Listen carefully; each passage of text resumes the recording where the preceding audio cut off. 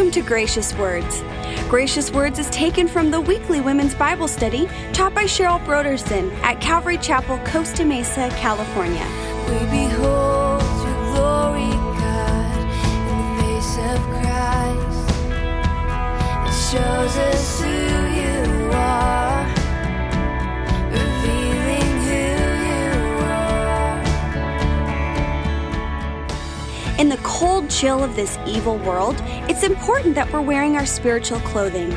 We need to be wearing the full armor of God. Join us now as we complete our journey in Acts chapter 19 with Cheryl Brodersen. We will come before you, Lord, in wonder. We will fall on our knees and surrender. We surrender to you.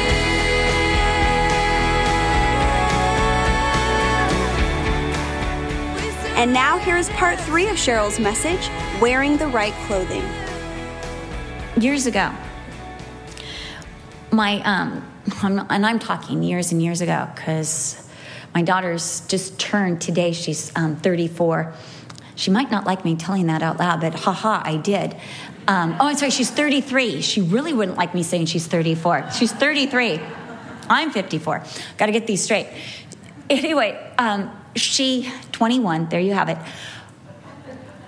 She was, there was a point she wasn't walking with the Lord, and we were living in England. She was here, and we came over, and she had all these CDs. And she said, I want to be a Christian, but I really love my music. And I put an investment in this music. And the music was just really vile. I hate to say this, but it was vile. She was raised in a Christian home, and this was not good music. And there's some secular music that I don't think is vile, like Some Enchanted Evening. But there is some vile music out there. Would you agree? And she had it. And she owned it. And she invested in it. And she thought it was going to make her really cool. And so Brian said, I'll tell you what. We're going to buy your music from you. We're going to buy it from you. And I'll buy it all. And so Brian gave her $300, wrote out a check, which I was like, oh, great. That means we're going to be eating beans and rice for a month.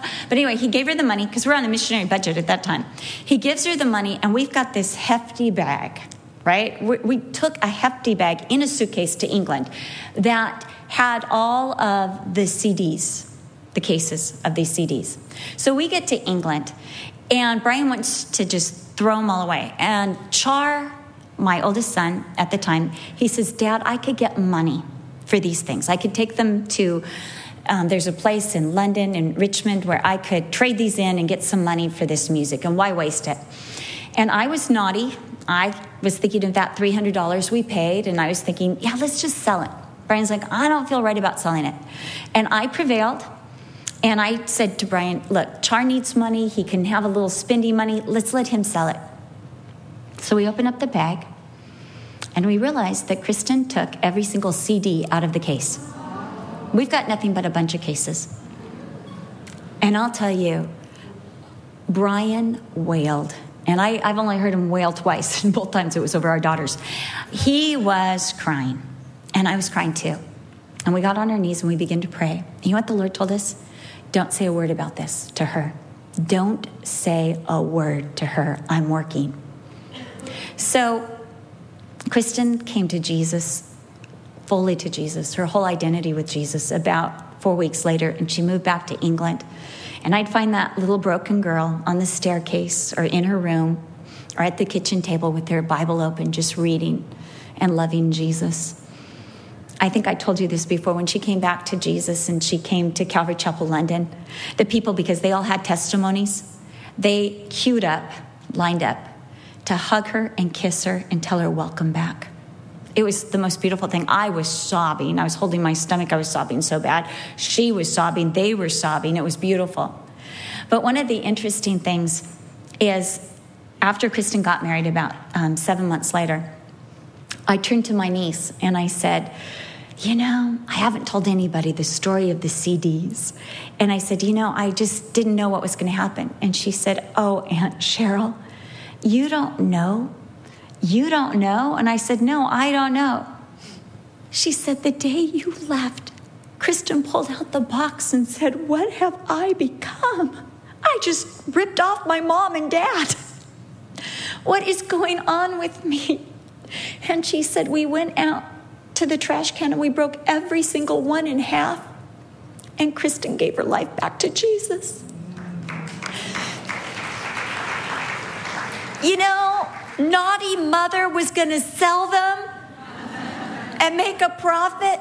But Jesus intervened and said, no, these are not going to defile one other person. They're out of here. I have another friend. I have friends. Her name is Lisa. And she had a vast art collection of naked statues and naked women. She'd been an art dealer. She gets saved. She has a Bible study in her house. They come to her and they said, Lisa, the guys in the church, they're uncomfortable with the Bible studies in your house. She's like, why? You know, what's wrong? And they're like, it's your artwork. And she said, she looks around, she's like, oh, you know, greatest Diana of the Ephesians. She sees, you know, all these naked busts and stuff. And she goes, okay, I get it. So now she's praying, what do I do with all these things? She said she collects them. And she's going to maybe sell them because they're worth so much money. They're art, right? And she said instead, she invites all her girlfriends to a burning at the beach. And she took all of that artwork and she burned it. Now, I'm not saying burn your artwork, but I'm saying this was her conviction because she wanted to be fully identified with Jesus Christ and she wanted to get the brothers back in her house. You know, because, you know, she wanted to get married. Come on. So, you know, get the brothers back in the home. But this is what God led her to do. You know, we look at that and go, what a waste. That's what Judas said, isn't it, when Mary broke the alabaster box and poured the ointment out on Jesus. And that's what the world would say. What a waste. You Christians, you just waste. It's art. You do with that one what you want. But that's what they did. And we're told that all of Asia heard the word of the Lord Jesus. And in verse 20, so the word of the Lord grew mightily and prevailed. Because what happened? These believers got fully dressed and they began to take territory with the sword of the Spirit, and their feet shod with the preparation of the gospel of peace. Paul at this time purposes to leave for Macedonia. Much territory has been taken, and he's ready to go into new territory. He's fully equipped. He's equipped these Ephesians for over 2 years. But before he leaves, a spiritual battle comes just suddenly. And that's often how spiritual warfare happens. I mean, there's the climate, and you kind of get used to the climate, and then the wind chill factor happens, you know? You're like, I can do 26 degrees with all my equipment on. But then all of a sudden, the wind comes, and it's a wind chill factor. And it seems to just be able to penetrate everything you're wearing. And what we hear about is Demetrius, the silversmith. He's just doing his work. And all of a sudden, this thought comes to his mind. Your business is going down. You're not going to be able to support your wife and family. No one's going to care about Diana anymore. And he becomes obsessed with Paul. He becomes angry with Paul. And then he goes to these other silversmiths who make shrines and are part of the guild that makes these shrines to Diana. And he tells them, we're going to lose all our money. We're going to lose our identity. We're going to lose our importance in this society. Diana's going to lose her importance, or Artemis. It's going to be over because of Paul. And we need to get rid of Paul. And we're told that these men, these silversmiths, all of a sudden, they're all filled with wrath. That is quite an overreaction to Paul preaching the gospel. There are less followers, but all of a sudden, they realize their business is in jeopardy, and they want nothing less than to grab Paul and put him before the magistrates and the city of Ephesus. Some estimate that the city of Ephesus had 500,000 people. Others estimate that it was much smaller than that, probably about 50,000. We don't know. But we do know this, that the amphitheater in Ephesus seats 25,000 people. And we know that Demetrius and his cohorts begin to stir up the people in Ephesus, and they all ran towards the amphitheater. And some of the mob went to grab Paul but couldn't find him, and so instead they grabbed Gaius and Aristarchus, who was a Macedonian, and they took them into the amphitheater. They've got them up in the front, and it's total mayhem. Most people don't know why they're there. Everybody's shouting a different thing. Then a Jew named Alexander stands up, and some people said he just wanted to disassociate himself with what was going on with Paul. Like, we're Jews, we don't agree with his teaching. But when he started to speak, the crowd started chanting, "Great is Diana of the Ephesians. Great is Diana of the Ephesians," so loudly, so long, 2 hours. Can you imagine? 2 hours they chanted this. You know what that tells me? They didn't believe it. Because if you believe it, you don't have to keep saying it to yourself over and over and over and over again. Once will be enough. But they had to keep chanting it. And there they are. And finally, a city clerk gets up after 2 hours. Maybe they were getting tired. Great is Diana of the Ephesians. I know that one of my ways of disciplining my children is when they would have like their fits at 2, I had a fit chair. And it was, just sitting kind of off to the side, and they could do anything they wanted in that fit chair. They could scream as loudly as they wanted to. They could say, "Mommy is stupid." I didn't care. As long as it was in the fit chair, they could do whatever they wanted. And I remember one time Kelsey was having a total meltdown, and I put her in the fit chair. And I said, "Go ahead, you stay there." She wanted to hold her own drink, and we were insisting on helping her, and she got so mad because, she could do it herself at, 2. So I just had her in the chair, just go sit there, and the rest of us are just going to have fun, and you just scream. And I remember she was just like, "Ah! Ah!" And then pretty soon she's going, "Ah! Ah! Ah! Ah! Ah! Ah! Ah! Ah!" And then she gets up, she goes, "Okay, I'm done." I was like, "Great, join the party." And so we did. And she let us, give her a drink with a straw. But, I think this is what it is. Great. Diana. It just got tiresome. It got old. I got to tell you, I was with a friend yesterday. She has this dog. It's a fat Chihuahua. And you could tell this Chihuahua knows it should jump up and go running to the door to see who's there. But I'm sitting down, the Chihuahua's right there, and it's laying down, and somebody comes to the door, and the Chihuahua literally looked at me and went, "Arf." Arf. Arf. It was like, and it really sounded like arf. I was like, I've never heard a dog like that. It actually sounds like arf. I could spell what you're saying, ARF. It was like the most amazing thing. You could tell the dog, it was like just so over it. Do you know how many times I've run to that door and it's just been my master and I feel so stupid? I'm just going to sit here. Arf. Arf, arf. It's kind of like they pay me to do this. They give me chicken, so I have to. Arf. Arf, arf. I think that must have been after 2 hours, Arf. Greatest Diana of the Ephesians. Finally, they're ready to listen to a city clerk. And the city clerk says something just so incredible to me.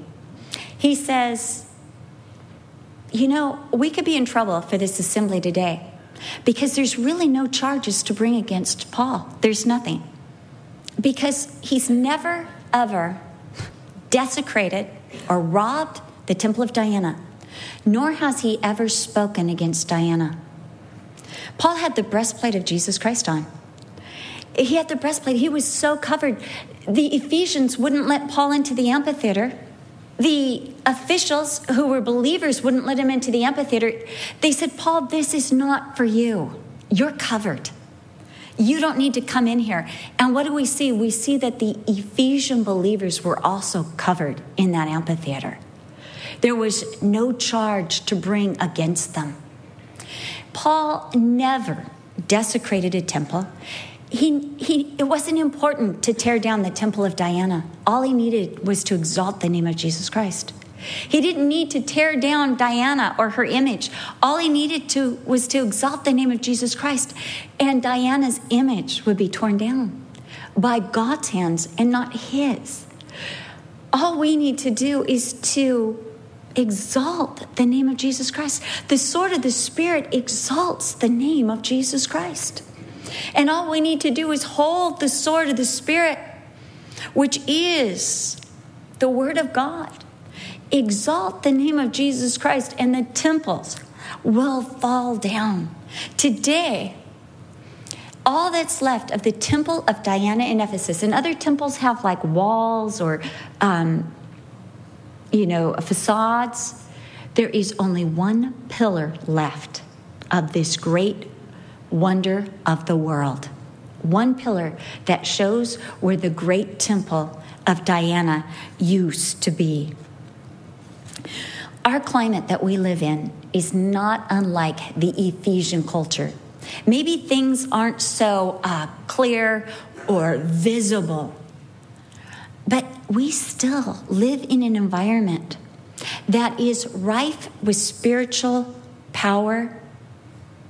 We still see lives that are overtaken by demonic forces, be it drugs, depression, cutting, sex, promiscuity. We still see these forces intact.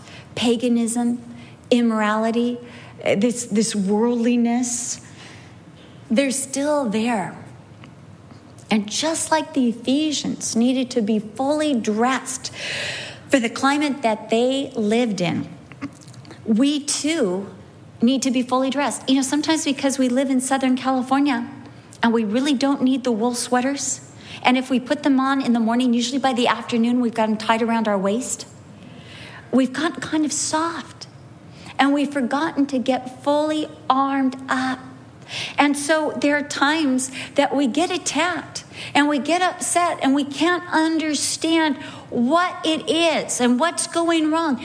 This is the time to take inventory and say, am I fully dressed? Am I fully dressed? How did that thought get in? How did that thought get in? That thought like, Jesus would rather have someone better. Or you're not forgiven. How did that get on? Did I put on the helmet of salvation today? Am I fully identified with Jesus Christ? Do I have the breastplate of righteousness on? Or am I trying to stand in my own righteousness or my own good works? I'm in something and I'm thinking, I can't do this. This is too hard. Wait, are my feet shod with the preparation of the gospel? Have I lost direction? Have I forgotten the purpose that I'm here? Do I have the belt of truth? Am I believing lies? Or am I standing in the absolute truth of what Jesus has done? Do I have the shield of faith up? And am I believing and knowing it's all about what God can do and God has done?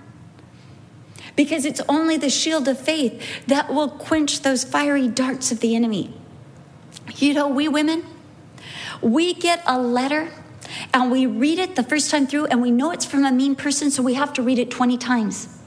Because we want to find out every mean thing they said. We're reading between the lines. We're reading between the words. We're holding it upside down. We're putting on the record player, playing it backwards.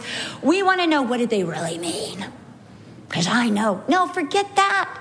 Read it the first time, take it at face value, and go, aren't they nice? And get rid of it real quick. Because you know what I feel like? We become forensic spiritual warfare people. The fiery dart hit the shield. It fell off. It was quenched. And what do? We relight it and say, now, if it had hit its target, how hard would it have hurt? Oh, that would hurt. You know what I mean? How far distance? How fast was it going? And we do this to ourselves. No. Hold up that shield of faith. When it's quenched, leave it there. And don't go back. Dress up. Get dressed. Put the full armor on. Because where you live, is just as cold and problematic as Ephesus. And just as they needed the full armor, we also need the full armor of God. It was probably about 2 years ago, and I was going through something. And I was sitting at my mom's kitchen table with her, and she looked at me and she said, "What do you need to do? What do you need to do?" And I hadn't even told her the whole situation because I didn't want to burden her, and I wasn't sure how much of it she'd understand. And she looks at me and she says, "What do you need to do? There's something you need to do. What do you need to do?" And I just looked at her and I said, "Put on the whole armor." "Yes! You need to put on the whole armor of God. What's first?" "I need to shod my feet with the gospel of peace." "Yes! And what does that mean?" I said, "I need to remember that it's all about going forward with the gospel, and Satan is going to try to detour me, distract me, and get me off the central purpose of my life, which is to herald the gospel of Jesus Christ." "Yes! And what's next?" "The breastplate of righteousness." "Yes! And what does that mean?" "It means I need to put on Jesus Christ and what he's done and not stand in my own righteousness, and all my sins are forgiven and I'm hidden in Jesus Christ. And anyone who wants to get to me has to first go through Jesus Christ." "Yes, yes, yes." "And what's next?" Next. And I'm trying to remember Ephesians chapter 6 the best I can because I don't have it memorized. And I said, "Next is the helmet of salvation." "Yes." "And what does that mean?" I said, "It means I need to put it on my head and let my identity in Christ guard all my thoughts. And if it's not true, if it's not lovely, if it's not of good report, if it's not virtuous, then it does not belong in my thinking process. And I have to eschew it and put it away because it's not true." She said, "Yes, what else?" I had forgotten the belt of truth. "The belt of truth." "Yes, yes, yes." "So what does that do?" I said, "It holds everything together." And I said, I need to believe the truth and not the lies, because the lies are yelling at me. As my son Braden once said, Satan keeps yelling and Jesus just whispers. And we need the belt of truth to hold everything together. And she said, "Yes, yes, yes." "And what else?" And I said, "I need the shield of faith." "And what does the shield of faith do?" I said, "It quenches every fiery dart of the enemy." She said, "How many?" I said, "Every." And then I'm right across the table. "I can't hear you." I said, "Every." And then, my mom, always the preacher, again, "Every." Let me hear it with enthusiasm. "Every." And what is faith, Cheryl? Faith is believing that God is active in my life, that God sees, that God hears, that God knows, that God is working. And God will bring this to glory, because all things work together for the good of them that love the Lord and are called according to his purpose. And she said, "And what's the last one?" And this is where I knew the Holy Spirit was so on her. And I said, "The last one is the sword of the Spirit." She said, "And what is that?" I said, "It's the word of God." And she said, "What do you do with that?" I said, "I hold on to it, and I never let go of it."